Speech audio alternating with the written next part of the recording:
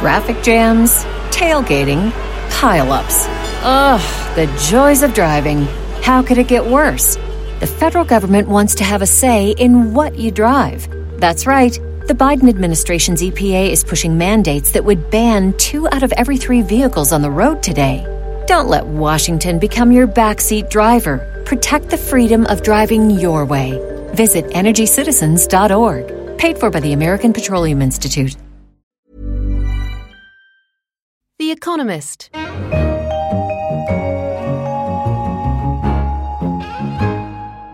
From The Economist in London, this is Money Talks, a weekly conversation about news in the worlds of business, finance, and economics. I'm Edward McBride, the finance editor. On today's show, we'll focus on Argentina's 15-year-old debt crisis, which appears finally to be coming to an end. Endless bickering with creditors after a mammoth default in 2001 had cut Argentina off from global bond markets and even prompted yet another default, Argentina's 8th in 2014. But at last, peace seems to be breaking out. Joining me to explain all of this are Dan Rosenheck, our data editor, who used to be based in Buenos Aires, and Brooke Unger, our Americas editor. So, Dan, let's start with you. Why the sudden breakthrough? What's happened? Well, after 15 years of struggle, I think the key change was a change in power in Argentina. The default took place shortly before Nestor Kirchner took office in 2003. He was a nationalist, populist, left-winger who struck a very hard bargain, or really not a bargain. He just made a take-it-or-leave-it offer to the bondholders on whom Argentina had defaulted in 2001.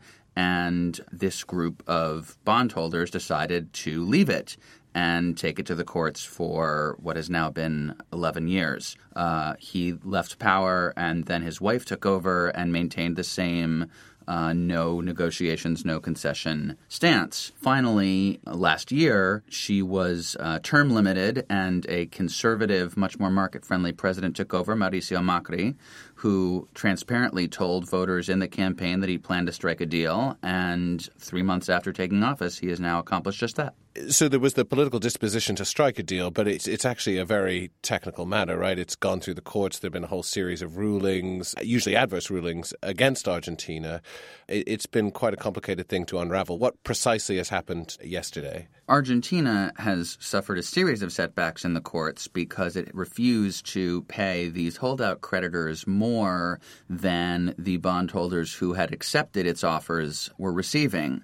As a result of that, and in 2012, an American judge who just got completely fed up with them imposed a completely unprecedented ruling that he would not let Argentina pay any of the bondholders who had accepted its deal unless Argentina also gave the holdouts what they wanted. And Argentina's response, therefore, was to not pay anybody. And that was where things have stood ever since 2014. There hasn't been really any significant legal change since that cataclysmic default 2 years ago.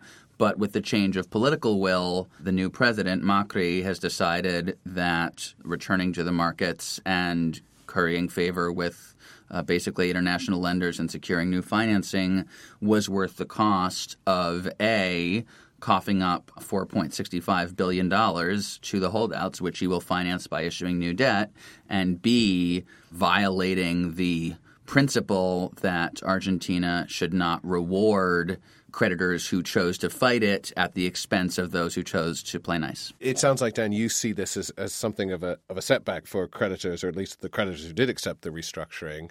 But it's surely a good day for Argentina, Brooke. I mean, this not only is the new president making good on his promise, but it also will sort of usher Argentina back into the world of respectable creditors, right?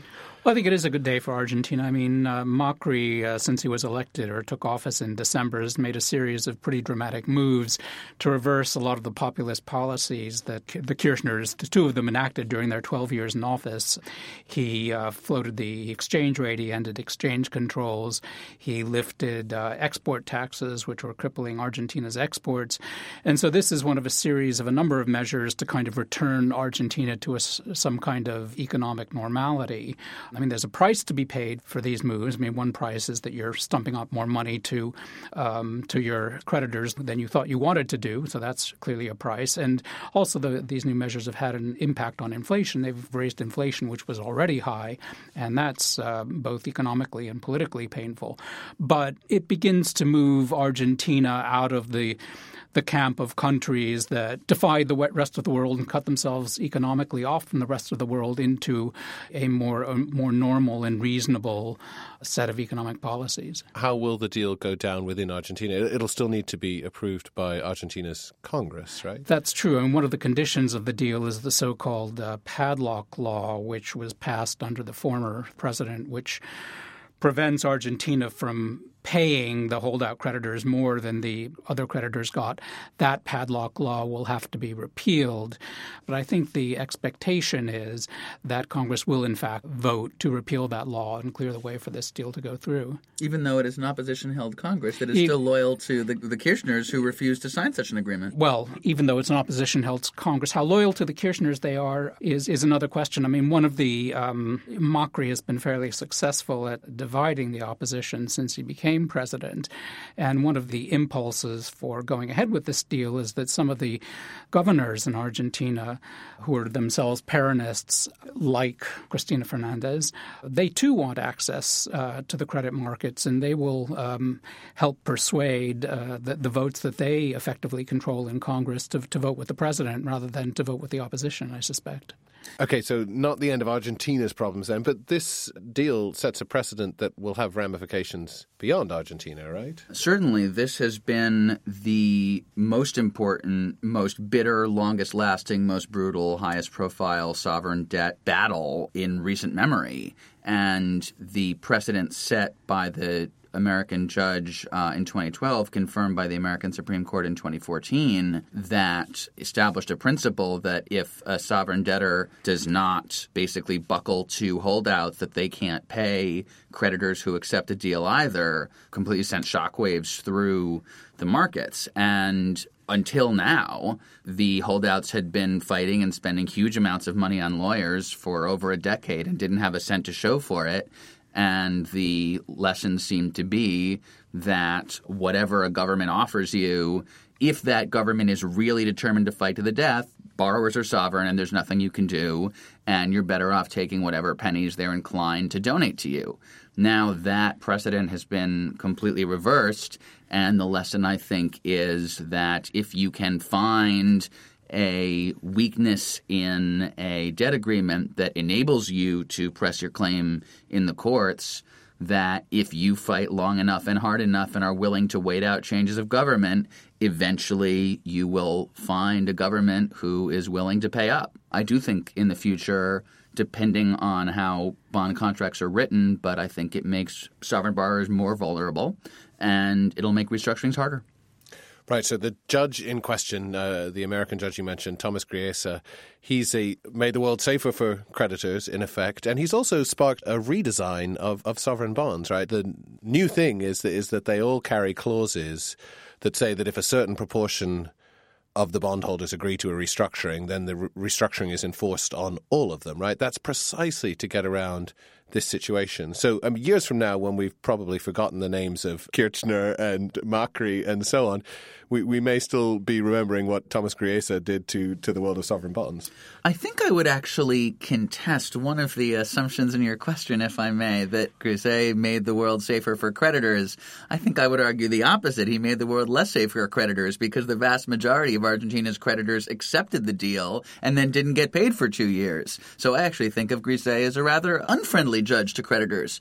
And on the broader point, I think that certainly the rise of collective action clauses, which, yes, enable a borrower to bind holdouts, to force creditors to accept a deal if a specified supermajority of debt, the owners of that debt, agree to it, that trend has been around for a long time, and it certainly predates Griesa and it predates Argentina. It really stemmed from the same investors, in particular this hedge fund, Elliott Management, which successfully sued countries like Peru and Congo-Brazzaville in the 1990s for payment on their debt. Those victories led sovereign borrowers to realize that they needed to insert these kinds of collective action clauses in their bonds to protect themselves from these kind of attacks from quote-unquote vulture funds. However, these types of investors have very, very good lawyers, and the wording of the clauses matters a lot. And there are stronger clauses and weaker clauses, and there are clauses that apply to every type of bond versus just one type of bond. And I think this is going to be a legal arms race, and sovereign borrowers will take new measures to protect themselves, and holdout creditors will find new ways to get around them. So maybe not the end of the story in terms of drafting bond agreements, but also perhaps not the end of the story in Latin America either, Brooke. Well, I mean, I was just wondering, and I'll ask Dan this because I suspect he knows the answer better than I do, whether Argentina is going to be sort of the last of these creditor crack-ups, given that future bond agreements are likely to have these collective action clauses. And, what does the Argentina precedent mean also for Venezuela, which many people think is going to have a default this year? Well, even if you believe that the latest round of borrower defenses, which are called aggregated collective action clauses that bind all different series of a country's debt, are the last word and that no clever lawyer will ever be able to get around them, there are still tens, if not hundreds of billions of dollars of debt already outstanding on the market that lack those protections. So the transition period is going to take years and probably decades, even if you think that the silver bullet has at last been found. And Venezuela will indeed be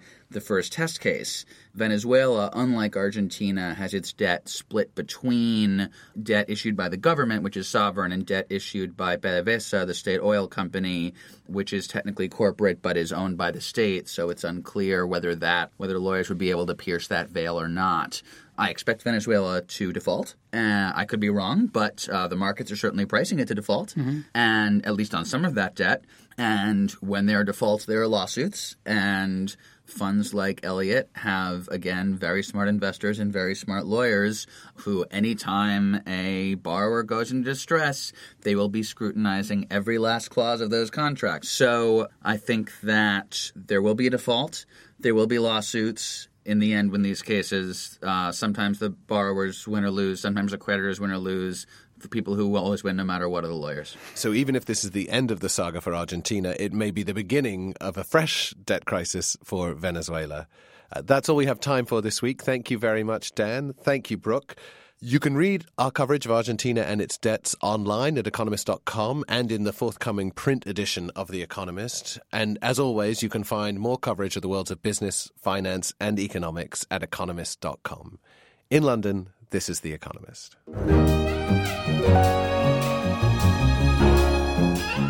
The Economist. Traffic jams, tailgating, pile-ups. Ugh, the joys of driving. How could it get worse? The federal government wants to have a say in what you drive. That's right. The Biden administration's EPA is pushing mandates that would ban 2 out of every 3 vehicles on the road today. Don't let Washington become your backseat driver. Protect the freedom of driving your way. Visit EnergyCitizens.org. Paid for by the American Petroleum Institute.